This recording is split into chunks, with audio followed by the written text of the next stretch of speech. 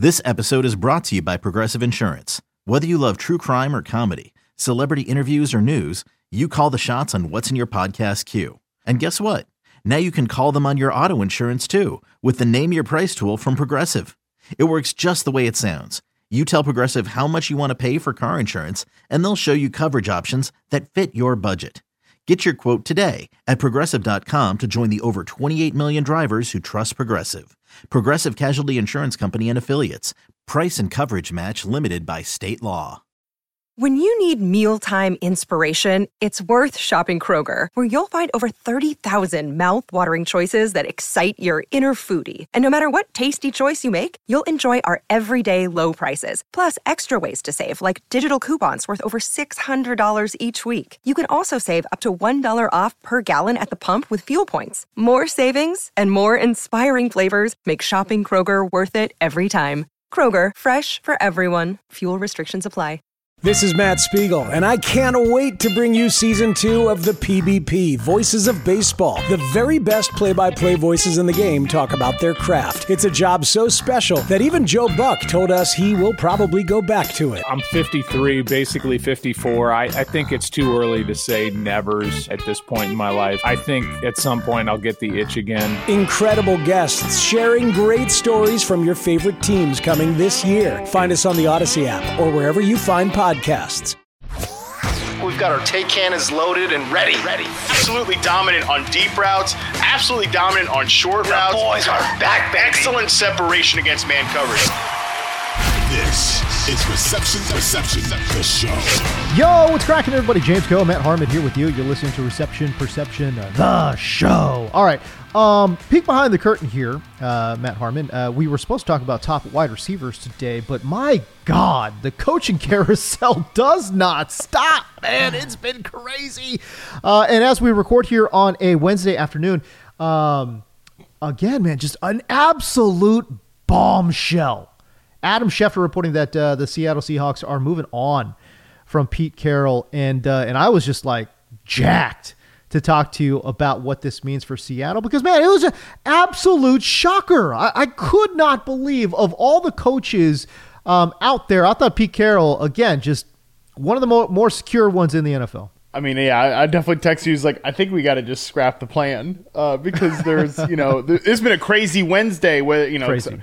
The Bears stuff is a whole different topic. It's gotten weird. Andy Behrens warned me on the Yahoo show that the Bears stuff has gotten pretty toxic in terms of like what people want to do with the organization. And I was like, oh, I don't understand how that could be toxic. And then, oh, buddy, it actually has been pretty toxic discourse if you pay attention to it. But that was this morning, and even that, like them announcing that they were making changes on the offensive staff, but keeping Eberflus, that was getting people fired up. And then we have the Pete Carroll thing, which is just like. I mean, 14 years with Pete Carroll at the Seattle Seahawks, and another one of my Yahoo colleagues, actually, Charles McDonald, posted that he almost felt kind of sad, like some sadness reading this, and I was like, I replied, I was like, yeah, I almost kind of feel the same way, man, because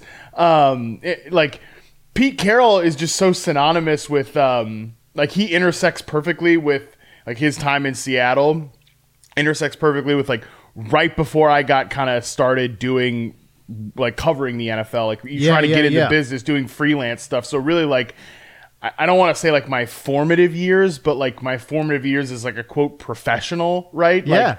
Them beating the Broncos, beating the brakes off the Broncos in that Super Bowl. That was really the year, again, right before I kind of started like getting into this stuff like professionally. So I don't know, it was like, wow, and you even forget, like, before the Legion of Boom, which was so iconic and all that stuff, like there was the Charlie Whitehurst and like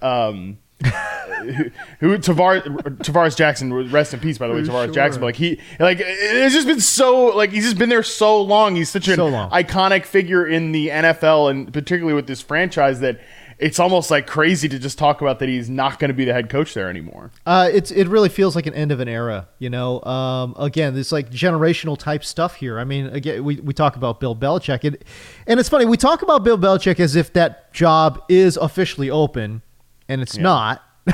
Right, but all the tea leaves suggest that Bill Belichick is on his way out of New England. But again, it's just, it's these guys, man. It's a generational thing. It's like in basketball, for example. Well, in football, it's a great example. Like, we saw the Tom Brady's, the Peyton Mannings, the Eli Mannings, all these guys that we kind of grew up watching, and they were heroes to us in our, I want to say our formative NFL years, right? Like, now they're gone, and it's like, all right, and then you usher in a whole new generation of signal callers. It felt like that it feels like that right now, currently. That's what we're going through in terms of the head coaching stuff, And again, I'm not saying these guys are done coaching, but the teams that they're tied to, they're going to be tied together forever to the point that you're making, So Pete Carroll, Bill Belichick, it's just, man, mind absolutely blown when we talk about Seattle potentially going in a new direction. Hey, let me ask you this. And again, by the way, for listeners out there, we haven't talked about this at all because literally this broke maybe an hour before we start recording here. But who do you think initiated that conversation? Because I swear to God, I don't think it was Pete. Pete, after that game last week, was his normal, exuberant self. You know what I mean? And there was absolutely no inkling that, I know he's old. I get that he's old, but he sure as hell sounded like he was just as energetic as he was 10 years ago. I think his exact quote was something to the effect of, I expect to be back. I expect to be the head coach of this team again in 2024. I would imagine that it was like a mutual but leans the Seahawks decision type of thing, where I think Pete Carroll would still like to be the coach of the Seattle Seahawks for maybe 2 to 3 more years. I don't know if Pete, at his age, at this point in his career, wants to go and start over with another team. This strikes me very similar to the Bruce Arians thing a couple of years ago, right? Where now that was a little mixed up in the Tom Brady stuff, and did Brady only unretire if he said that, Bruce Arians has to get the hell out of here and go up in the front office or whatever. But it sounds pretty similar to that, right? Where they're going to keep him around in an advisory role, but they're going to hire a head coach, which I think will then ultimately inform who becomes the head coach there. But I think it was probably more of a, we want to go in another direction, but we don't quite want to lose you. How can we sort of make this work, I guess? Don't you feel like in Tampa Bay too with the Bruce Arians situation, the Tom Brady thing was obviously mixed in, but I thought a big part of it too was that Bruce actually had a succession plan kind of sort of in place. I don't feel like unless they come out tomorrow and say Shane Waldron's the head coach, which right now there's not really a lot of indication that that's going to be the case. We're hearing a lot of Dan Quinn rumors or whatever it might be, right? So unless they announce that, I would be shocked. I don't think that Pete had a succession plan in place here in Seattle, which makes it even more shocking, Yeah, you're right. There's no clear Bruce Arians wanted Todd Bowles or Byron Leftwich to follow. He'd been grooming these guys, right? He was 100%. Very big on the pipeline. He was very big on increasing, representation, whether it was women or African American coaches. There was a lot of stuff there with him that he was doing that intentionally, being very intentional about that. Yep. I don't know that Pete has done that. This staff has been plucked pretty recently too, whether it's defensive coaches, Dave Canales, obviously from the quarterback room to the offensive coordinator in Tampa Bay. That is what makes me think that this job has to go to somebody that has ties to Pete Carroll, whether it is a Dan Quinn, whether it is a Dave Canales. I think they have already put that in thought in place. Now they're obviously going to have competition for these guys, especially Dan Quinn, who's going to, I think this is probably finally the year he leaves Dallas and takes a head coaching job. And maybe this is what, Dan Quinn could have had a job 2 years ago. Dan Quinn certainly could have had a job last year, but he's been pushing it off. Maybe, I'm not saying there's been a backdoor deal in place for a long time here, but maybe there's been a backdoor deal in place for a long time here. Yeah, I like it. He's continued to push these conversations off, or these opportunities off to be a head coach. Now Seattle, Conspiracy it opens up theory. Let's go. The place. the place where it all started for Dan Quinn, as the original DC for Pete Carroll there. So I don't know. That kind of, to your point too, he knows that if Pete Carroll takes this quote unquote advisory role, he'll have a voice in that front office. Like he'll have a friendly face in the administration. Because even John Schneider, the GM, is still there. Like, right? And look, Pete has had I would have said like 2 years ago, Pete Carroll might be one of the most powerful figures in the NFL, period.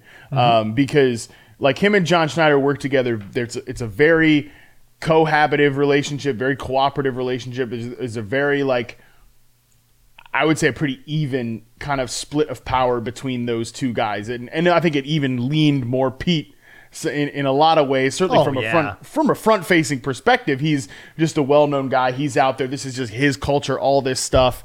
But yeah, like now that he's going to be more in that front office, team advisor, we don't even know what the hell that means. I mean, I know definitely with the Bruce Arians thing, it was like, hey, buddy, you go play golf as much as you want and like come to games and just be Bruce Arians. That's fine. Right, exactly. Just don't do any press conferences. Don't get in the way. But that's the thing here that I think is critical, that like if you're going to keep Pete Carroll around, you can't go hire, I don't know, you can't go hire like Mike McDonald from the Ravens or something like Ben that. Johnson or something.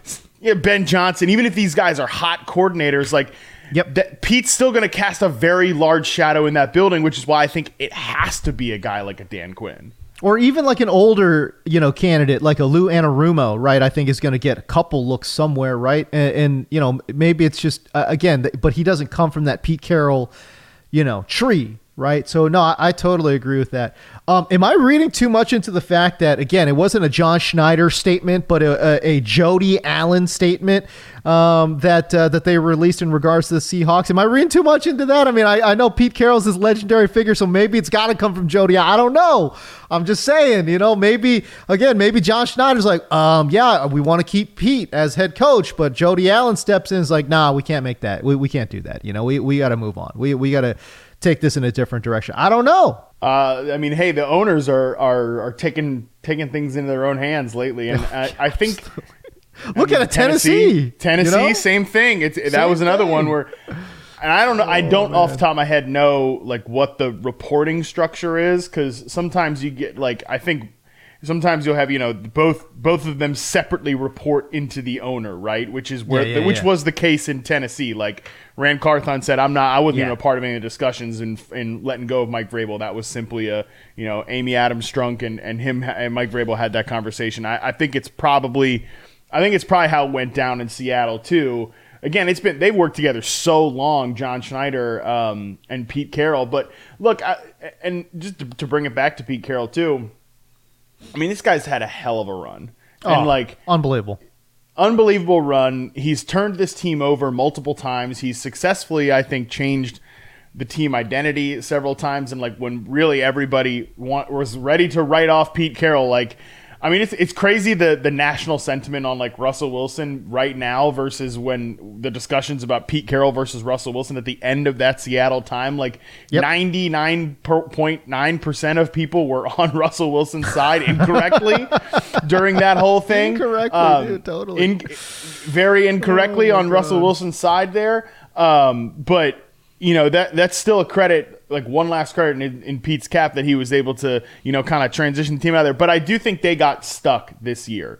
This team got stuck at like, we criticized Jacksonville for this, right? Where they didn't get any better from 2022 to 2023. I think actually you could argue that Jacksonville even got a little bit worse. Oh, way worse, yeah.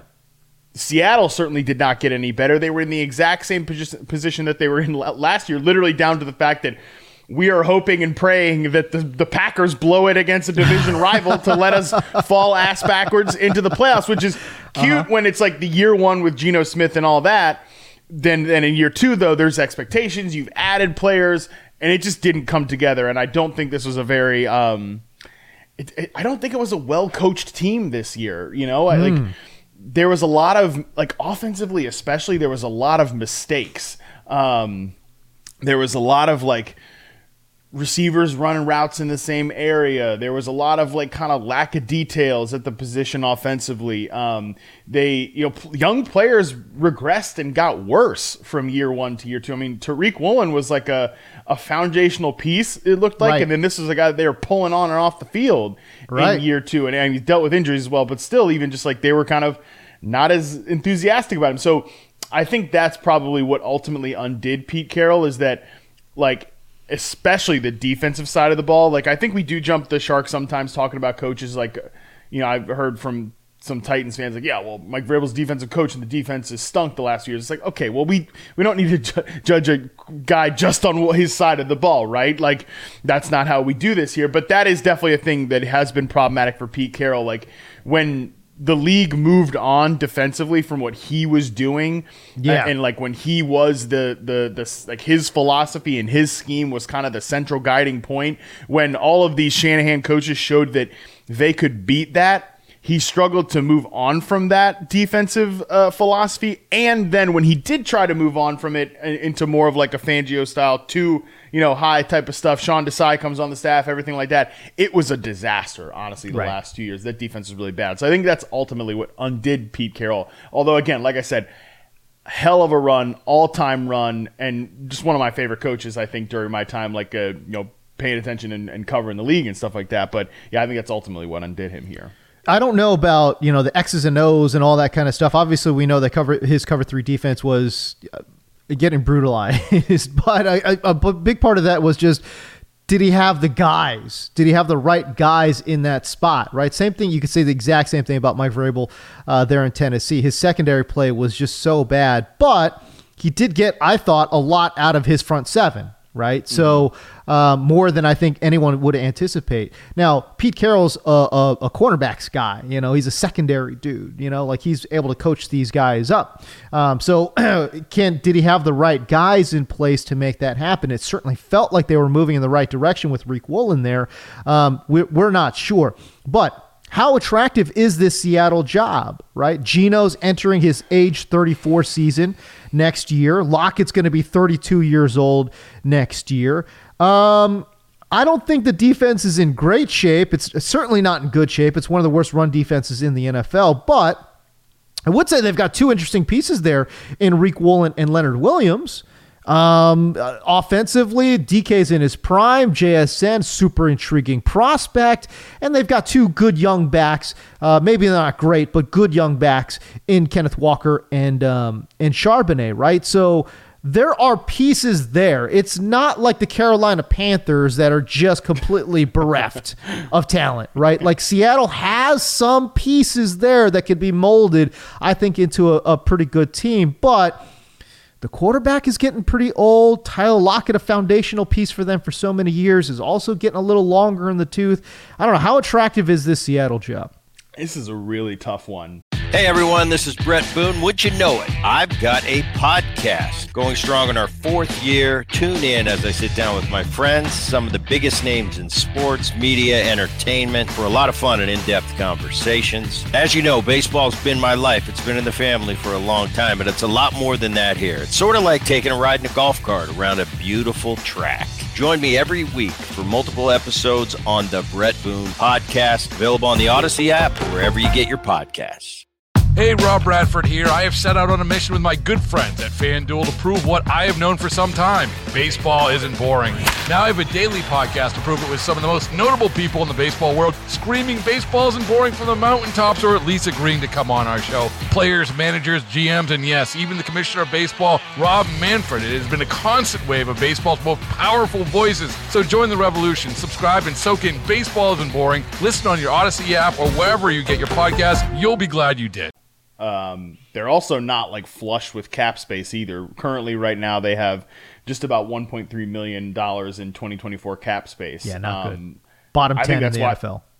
Yeah, I think that's why they'll have a conversation about like guys like Tyler Lockett. Like, do we want to pay Tyler Lockett $20 million a year when I think he's certainly – look, I love Tyler Lockett. You guys all know I love Tyler Lockett, but I think he's clearly entering the back nine of his career. And yep. I mean, he's another guy that like he's probably one of the few like Bobby Wagner is still on this team, which I don't know that Bobby Wagner is going to be on this team next year, right? But in terms of the like long-standing guys that have been around the Seahawks during the Pete Carroll years, forever, Lockett's probably one of the few that's left. So I think there will be a conversation about Tyler Lockett this year for sure.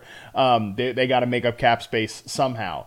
They're not like flushed with resources. They just traded a second-round pick this year to get Leonard Williams, and that did not save their defense. Like that was, I honestly wonder if that was one of the things that that ownership kind of took Pete Carroll to task on in these meetings. Like, did you really think like you were that close that, oh, let's trade a second-round pick for Leonard Williams, who's a good player but a guy on an expensive contract? And I mean, it's not like you were picking up Aaron Donald at the trade deadline, and this is just going to launch you into the stratosphere. Or even, it's not even like what the San Francisco 49ers did or the Bears did, where they're trading for a guy who's squarely like edge rushers that are young and, you know, entering their second contracts. Like Leonard Williams is an older player. So, and that's what you get. By the way, going back to that, so they make that trade, a big trade for Leonard Williams. And it just, again, go back to the Jamal Adams trade too. Right? Huge trade there that absolutely blew up in their face. And that's what you get, by the way. And look, this is probably another, again, I think these two conversations, this one and the Tennessee conversation, are actually pretty similar, because it all comes down to like, who do you want being the sun and the moon? Like they're really the sun, the center of your universe, the thing that everything orbits around in an organization. If it's a head coach, you do shit like trade a second-round pick for Leonard Williams because you're like, my defense is struggling, but my defense has to get better right now, okay? We got to get better right this second. And what can we do? John, let's call up New York. They're probably selling players off. Let's get New York on the blower, and let's make sure we get ourselves a Leonard Williams, right? It's somebody on the interior. Oh, and by the way, their defense is one of the worst in the NFL over the last month of the season. So, like, again, it was a total failure. When a lot of times when you get a head coach that has the final say and is that central gravitational force, this is the type of stuff you get. And look, it works when you're Kyle Shanahan, you're in San Francisco, and you're doing this stuff every single year. You're always buyers at the trade deadline because you ultimately swing the sword in that front office, and it's working for them right now. They have not had to pay a price for that because they acquired Christian McCaffrey, and that was a great trade, and the Chase Young trade's pretty good so far. But yeah, this is the type of stuff that when you have a head coach being the final decision maker and the biggest swinger in your front office, this is the type of stuff that you get, and I think that probably does drive ownership a little crazy. Man, I tell you, you throw Pete Carroll into the mix, and I know he's got this quote-unquote advisory role. You know, I put this out on Twitter, and it's like, the guy hasn't left the organization. I'm like, listen, man, if you listen to Pete Carroll after his last game there in Week 18, if you are telling me that if the right job didn't come up, and they threw the freaking bag at, like, they backed up the Brinks truck for Pete Carroll. You're telling me he wouldn't leave this BS advisory role? I mean, come on. He's leaving the BS advisory role because this man is not. I personally do not believe, watching his comments and watching him coach this year, I cannot believe that fire has been put out that quickly. It just doesn't make sense, right? Like, this guy needs to be chomping gum on the sidelines, man, pacing, getting his 10,000 steps per game, bro. Like, he's not. I personally don't think he's done. To the point that you're making, that, hey, listen, he's okay, he wants to coach the Seahawks, but if he's not going to do that, he could be with the organization somehow. There's a lot to that. Don't get me wrong. There is a lot to that. That's why I'm saying the exact right situation has to come up for him. And again, they do have to back up the truck to go get the services of Pete Carroll. I'm just saying the door is not closed. You know what I mean? Like, when Bill Cowher left the Steelers, he was done, man. Like, he was burned out. He just wanted to chill out, be a broadcaster. Nobody knew it. I mean, I remember following the Panthers growing up, like, they were trying to make him the Panthers coach every year. Nobody knew it, but like, he was done. oh, he has a house in Charlotte. He got a house in the Carolinas, baby. So maybe he's but like, yeah, Bill Cowher was a talking point for like 15 years before. Good point. Great point. And he always said no because he was done. I just, to me, I don't feel like that's not Pete Carroll to me, man. Anyways, but Pete Carroll definitely struck me as a guy that was going to have to die on the sideline. Like, not to be crude about it, but like, I mean, you're going to literally have to like drag him kicking and screaming off of the sideline. Hey, let's have a thought experiment, because I think if you're Pete Carroll, I'm with you that the right opportunity would have to present itself for him to leave this advisory role, and it has to be like a short term. I mean, again, he's 72 years old. Like I said, I thought he was just gonna, he's just gonna die on the sideline as a damn Seahawks coach. That's what I thought was gonna happen. Obviously, that's not gonna happen. But if he still has that fire, he still wants to coach. He still is beaten for it.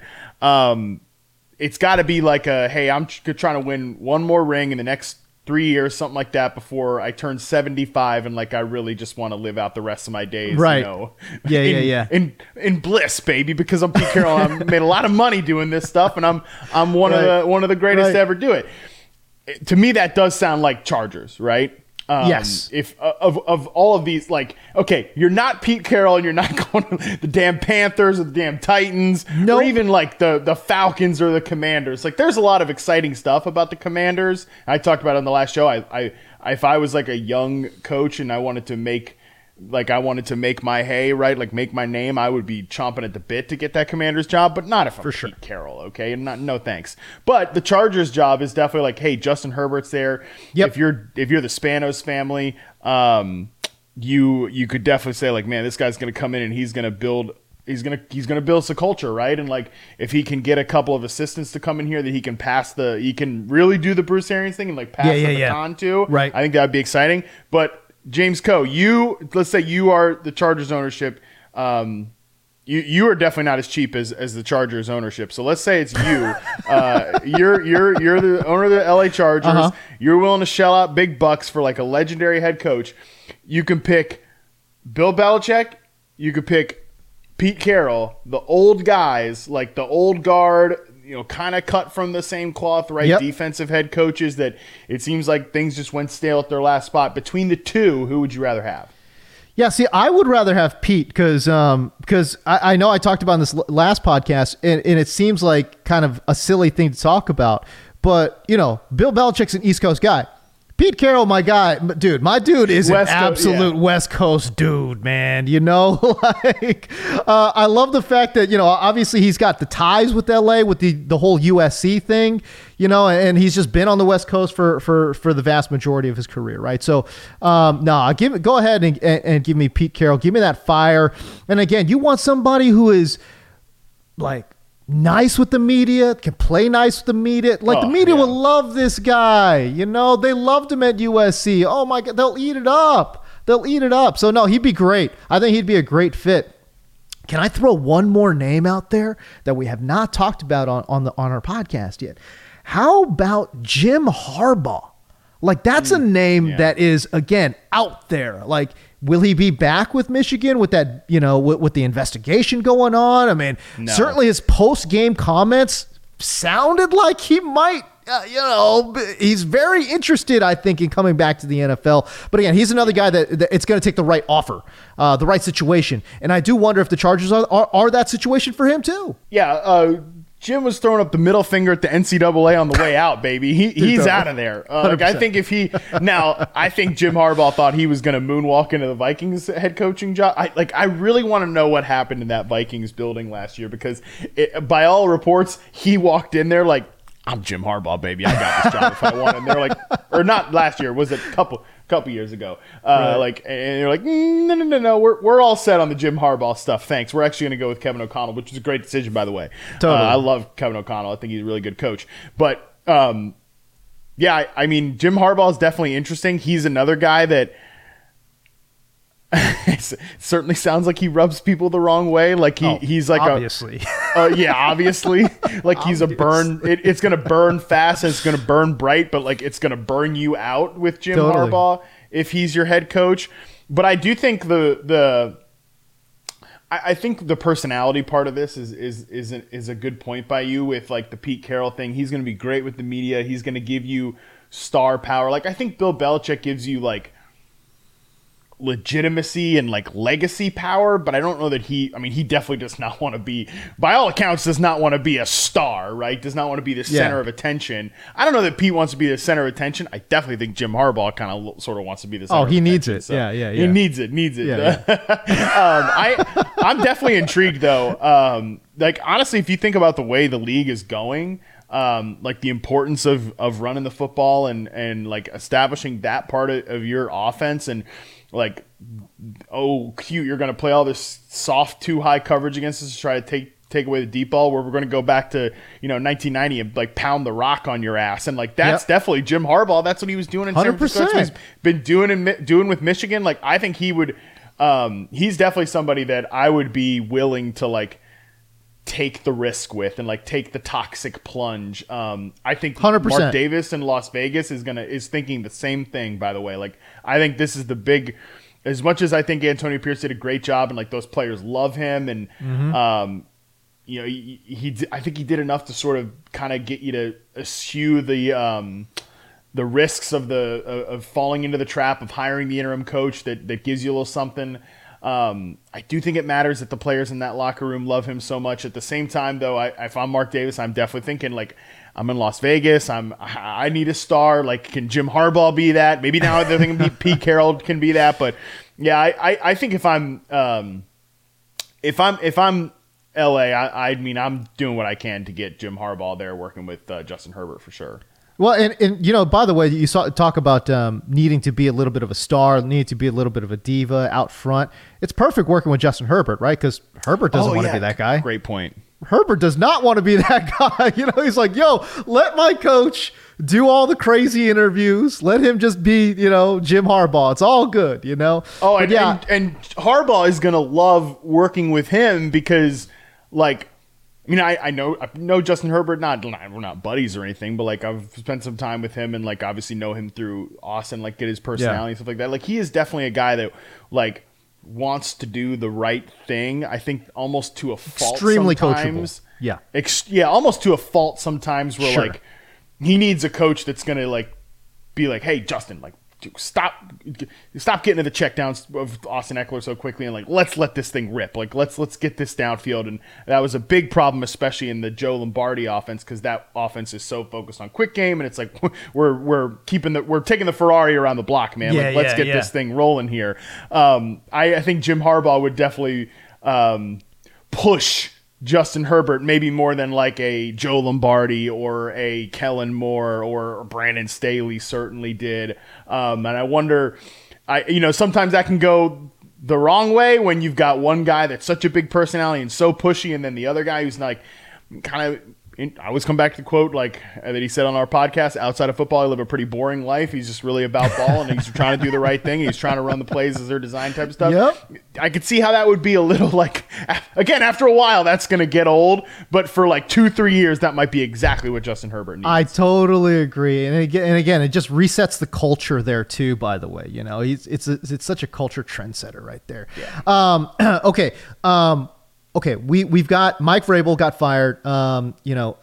Pete Carroll got let go or moved into a different role or whatever. Okay, so now we've got 7 head coaching vacancies. I want you to rank them, Matt Harmon. All right, you've got the Panthers, you've got the Titans, you got the Raiders, Chargers, Falcons, Commanders, and now shockingly, all of a sudden, you got the Seahawks as well.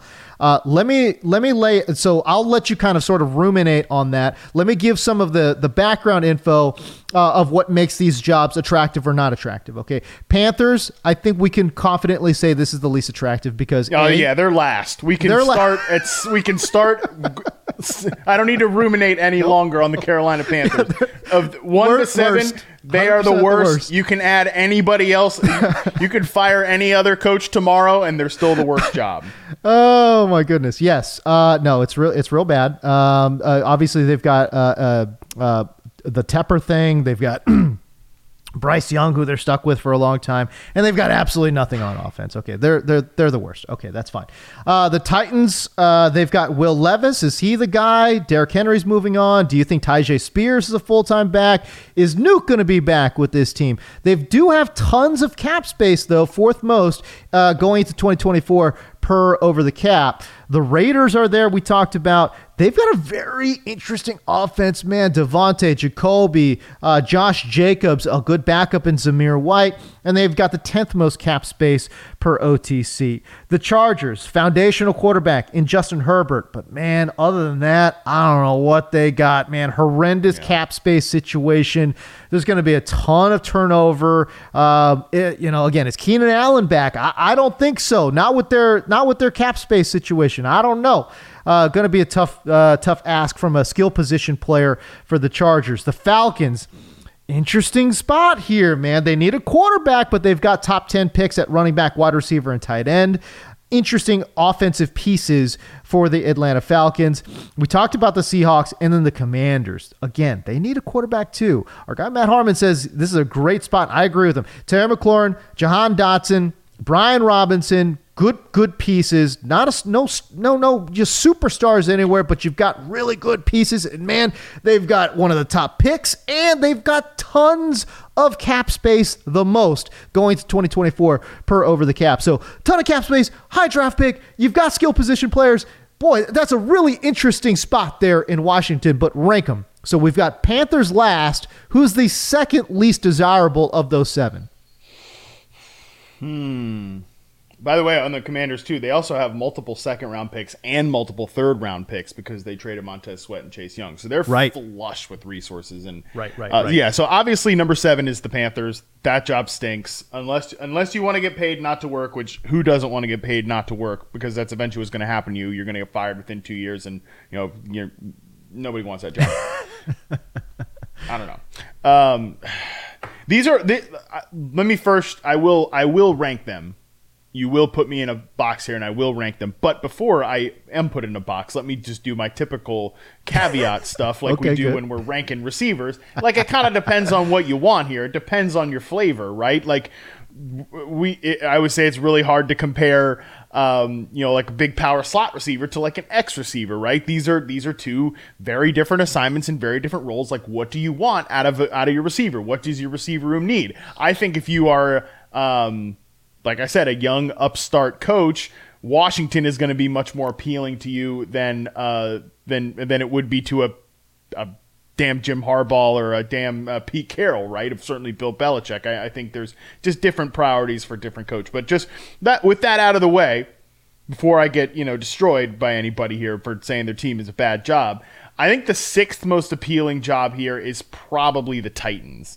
For one, I think you have to go into ownership, and it's not like David Tepper bad, and I don't even know that like Amy Adams Strunk is a bad owner necessarily, but this Vrabel stuff, and when the statement was put out yesterday when he was let go, and she mentioned like collaborative and cooperative relationships and stuff like that. That obviously like immediately rang alarm bells with me, and like I did a little digging on this stuff and talked to people basically everybody says like what happened there was that by the end of the season there was 2 clear camps. Okay, there was like the Mike Vrabel camp, and then there was like the Rand Carthon camp. Right. And this is what happens when you don't hire these guys in togetherness, right? And it's you're not on the same page. Like when you don't say, hey, Mike Vrabel, like, who do you want to be the GM? Instead, you just go out and make the decision on your own. And I don't even think that maybe Rand Carthon ends up being a good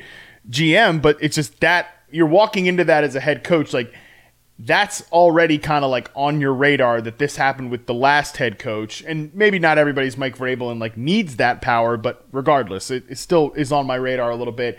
And, are you tied to Will Levis? I think that's fine if you're tied to Will Levis, but you've got a big rebuilding job on the offensive line. You've got a big rebuilding job on the offensive skill position group there, and you got just a big rebuilding job on the defense. So it's like you have a lot of work to do, and you don't even know if like Will Levis is the guy. So I think the Titans are 6th. this is where it gets a little trickier. I kind of think the Seahawks are the 5th team here for me, because like we said, they don't have a ton of resources. They don't have a ton of draft equity. They're kind of stuck in purgatory a little bit, which means maybe you could come in there and immediately install a great offense, and like DK's having a good year, and like JSN, you're getting him a breakout season. You're getting some stuff out of Geno, but still, that's a risky one to me, and there's a lot of work to do on that roster. That roster is not that good. It's fine, but it's not that good. I think 4 for me is going to be the Raiders. Again, another one where you've got ownership questions after he's tried to hit big with his last 2 hires, right, and has struck out epically.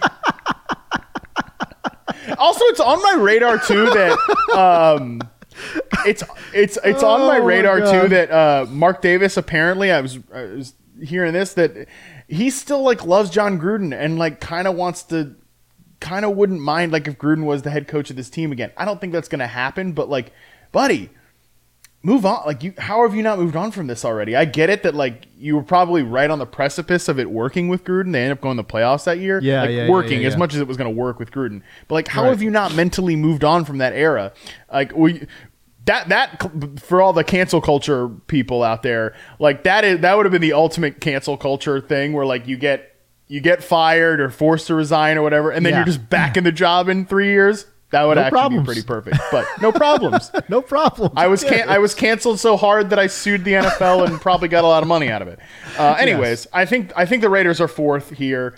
There are obviously pieces on the team: Devontae, Jacoby, Josh Jacobs. But yeah, Jacobs is a free agent. I don't know if he's going to be back. Zamir White had a nice little, something there. Max Crosby, like that. They did get a lot out of that defense. I think if you are a win now coach, it might be maybe a little appealing, but how do you figure out quarterback? Yeah, that's the big problem for me is what are we doing with quarterback here? Do you go and make a move for Jake Browning if you're the Raiders? No? You just stink up the joint and just get a high draft pick? Yeah, Jake Browning is a backup quarterback. I don't think that's like a real solution. I mean, he's a fine backup quarterback. He's exclusive rights free agent. He's not going to leave Cincinnati anyways, unless you're trading a draft pick for Jake Browning, and then like you might as well fire yourself right then and there. Come on. Wait, hold on now. Jake Browning is one of the 30 best quarterbacks in the NFL. I don't know about that. Come on. He's one of the 30 best quarterbacks in the. I'm not saying he's great, but he's one of the 30. He deserves to be a low-level starter in this league. Now, if you buy that, I'm not saying you have to, but if you do buy that thought, if you agree with me that Jake Browning is a top 30 quarterback in this league, trading a 3rd-round pick for a starting level quarterback is not that bad. I think that's insane. That's insane. Okay. All right. I'd rather. I mean, you know how I feel about Russell Wilson. I'd rather just let it rock with Russ for a year. Like sign him to some dirt cheap contract. I don't know about that, man. Is Russell Wilson? Are they going to make a move for Russell Wilson? Oh my God! Wow. They do strike me as a good Fields team. The Raiders do, bad. But again, yeah, I mean, and then I think you could have something there. Actually, I think if Antonio Pierce is brought back there, that should be like one of the first calls. 'Cause, they want to run the ball and all that stuff, and they did. Patrick Graham, they actually blocked him from interviewing for other places. He was the defensive coordinator there, did a lot with a little this year. But yeah, that one I think is squarely. I mean, it's right in the middle here for me. I think it could go either way. Agreed.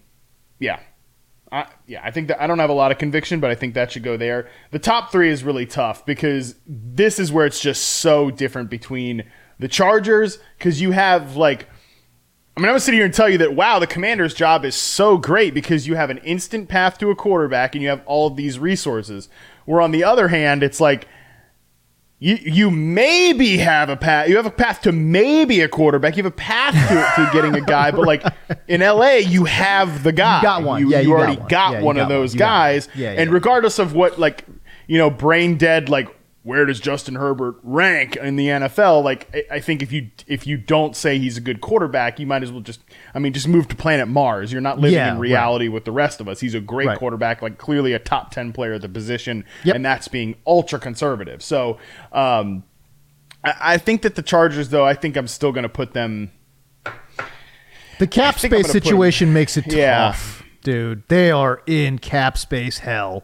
And I think that makes it really, really difficult. Because, again, you got Herbert, and I don't know what else you got. They're not bringing Eckler back. Eckler's going to be gone. I'm not 100% sure what's going on with Keenan Allen. That's, to me, a coin flip, maybe 50-50, but they're probably going to ask him to restructure. If he doesn't want to restructure, he's gone. Mike Williams coming back from a major injury again. He's so gone. I mean, of the two of them, he is definitely gone, I would agree with that, right? So, again, you've got Herbert and not a lot.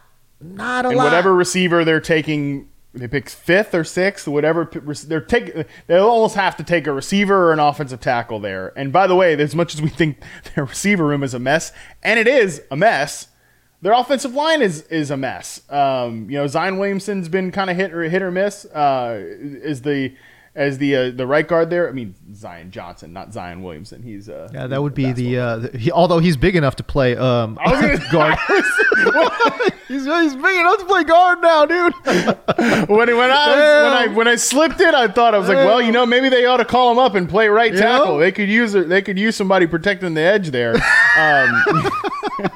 My guy Zion, he's a cheeseburger away from playing tackle in the NFL, bro. Oh, man.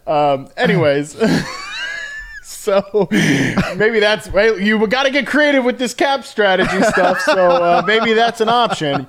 But no, I think that their offensive lines. Corey Linsley's retiring. He said he's 99% retiring because he had a heart issue pop up this year, which sucks because he's a great center, and he's not going to be back. That was an issue for them this year. Like that's the thing. It's like, okay, we're going to have Justin Herbert, but what are we going to do around Justin Herbert? That's a huge problem. And then that's not even touching the defense. Also, by the way, I don't always sit here and say like you should think about who's in your division when you're taking a job, but this is an instance where you might want to think about who's in the division when you're taking a job, because you are just going to be slamming your head against a wall for the next 10 years trying to beat the Chiefs. I mean, look, this was the year to do it, and nobody could do it because if you have like a bad year like all these teams basically did. I mean, the Raiders fired their coach mid-season. And they were Broncos probably figuring the best. Out. Yeah. I mean, the Broncos. I don't even know what to say. You see, Sean Payton says he needs to correct his eyes because he called like the wrong play or something a couple times this year. Oh boy. Why are we talking about this? Jesus. Why even bring that up, dude?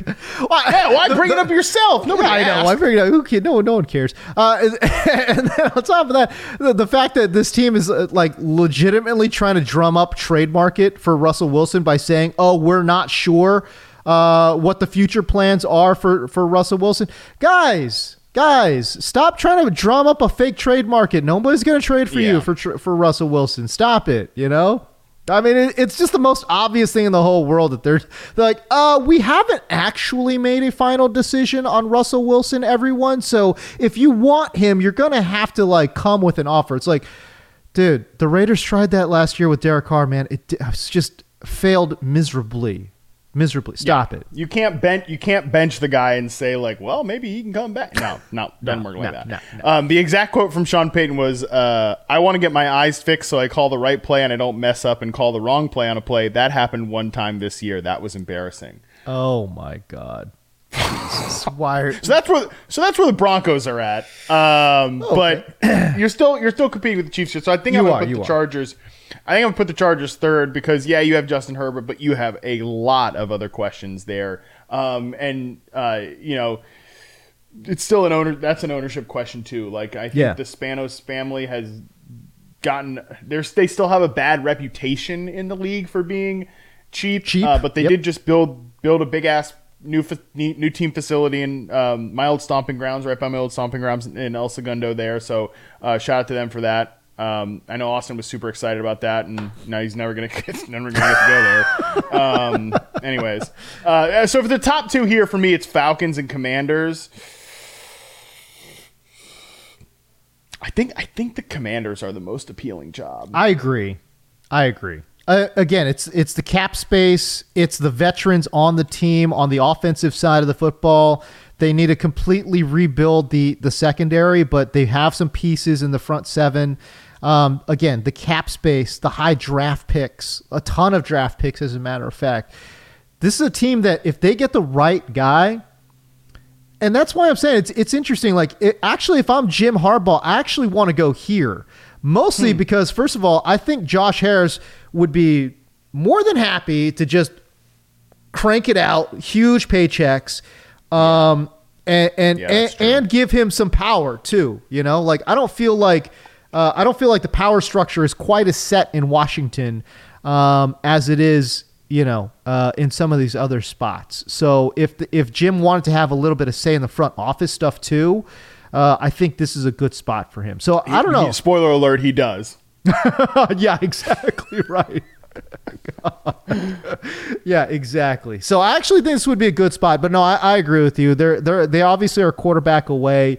Luckily, they are in a position to take a quarterback. So maybe that position gets, kind of sort of filled out quite nicely. And then again, they could just kind of sort of make a couple moves. They're going to have to overpay, I think, a little bit to try to rebuild that secondary, but I think they're pretty close, dude. They could be very close in a division that is historically one of the most, topsy-turvy in the NFL. Yeah, and look, I'm sure people are screaming at me like, what are you talking about? The Commanders are the most appealing job. Like, you idiot. They were terrible this last year. Just think about the Texans. It's very, very similar, I think, to the Texans last year. You're right. And I mean, they're two like, to say they are downtrodden franchises, not the current Texans, but think of the Texans like this time last year. To say they were a downtrodden franchise, to say that the Washington Commanders are a downtrodden franchise, like, doesn't do it justice. I think there's probably like no two teams have been more in like off-field drama hell more recently than the Texans and the Commanders. I mean,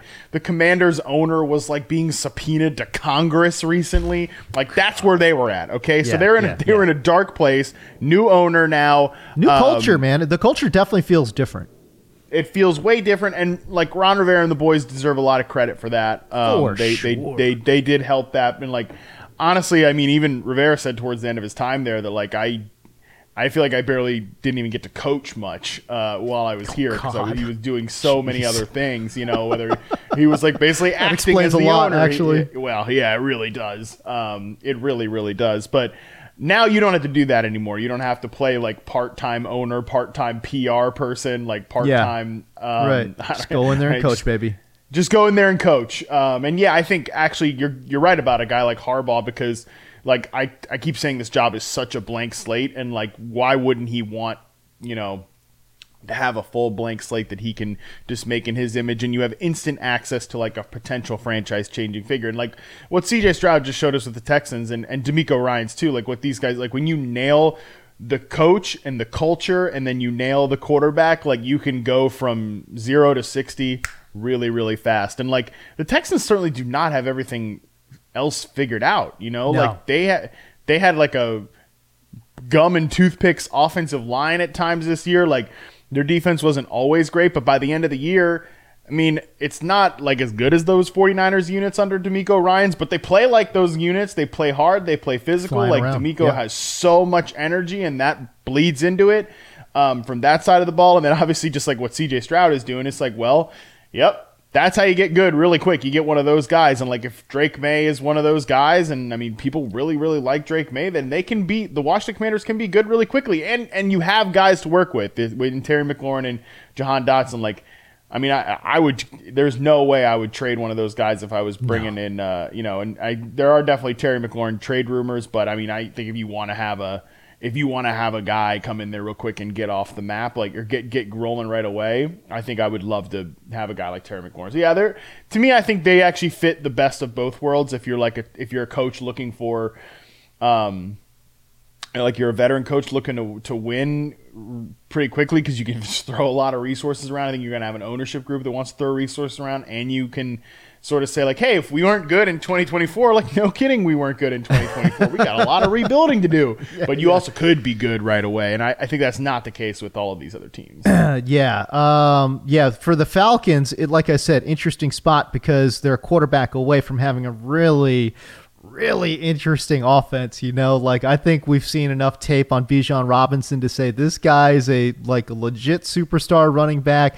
I think we've seen enough from Drake London to say, this guy's got the potential to be a superstar wide receiver, and Kyle Pitts he exists. So, hey, did you see Kyle Pitts posted on Instagram today that I think it was this morning. He posted that grateful to play all 17 games after MCL and PCL surgery. Really? Which we Where did knew that that there come was from? Right. So, look, you could tell watching this guy this year that he was not 100% healthy. That was honestly, I just thought it's because he wasn't getting the ball, and I don't blame him at all. It's why would you be out there running 100% for a guy that doesn't care about you or want to get you the ball ever? But maybe that's why they can't get him the ball consistently, because he's not 100%, right? Yeah, right. I mean, I'm definitely not here to do retroactive Arthur Smith defense, but I think that maybe we can't fully game plan around this guy because he's not fully Kyle Pitts right now. But I say all that to say, Kyle Pitts saying that he wasn't 100% healthy last year, it gives you a little more extra hope for that offense for sure. And low key, the real Wolves will be drafting Kyle Pitts in fantasy again this year. If they can figure the quarterback position out, I just want to start. I don't want to say it with my chest. I just want to whisper it. I want to just say it really quietly. That we might be drafting Kyle Pitts again. Okay. We're back on the train, baby. We're back. I mean, I have him in my dynasty league, and I got nothing but copium, whatever you want to call it. That's all I got to hang on to. You got hopium and copium, just high on both. Oh yeah. God. I mean, I've printed out that Instagram picture, this caption. I've rolled it up and smoked it, man. I'm addicted to the copium, baby. That's all I got. Dude, come on, let's go. Oh my God, we're back on the train. Let's go. Get on that hype train again. Still not gonna chart him for reception perception though. So don't even come at me with that. Atta baby. All right, there you go. Great show today, talking about these various coaching openings and vacancies. Man, a surprise one from the Seattle Seahawks. Interesting stuff. We've got coming on. The NFL never stops, even for these teams that are eliminated from the postseason. It never stops, baby, and that's what we love about the NFL. It's great. We didn't even get to some of these game picks. My God, we got playoffs coming on Saturday, Sunday, Monday. Golly, we've been talking about so much stuff here. Anyways, hit us up on the Discord, hit us up on Twitter. For Matt Harmon, I'm James Coe. Peace, and remember, it's never too late to chase your dreams.